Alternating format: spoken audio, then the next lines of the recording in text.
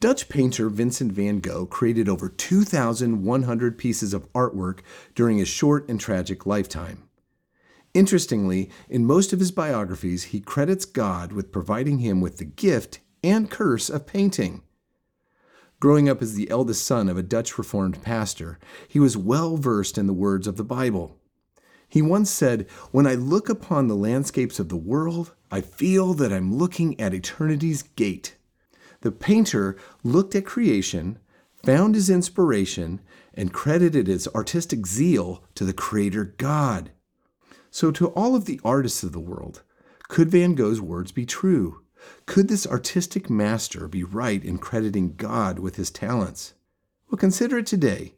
When you look at the beauty of creation, consider the work of the master artist that created this world, a world that includes you.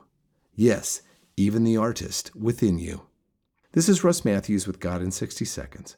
For more space to think and talk about God, go to thirdspace.org.au.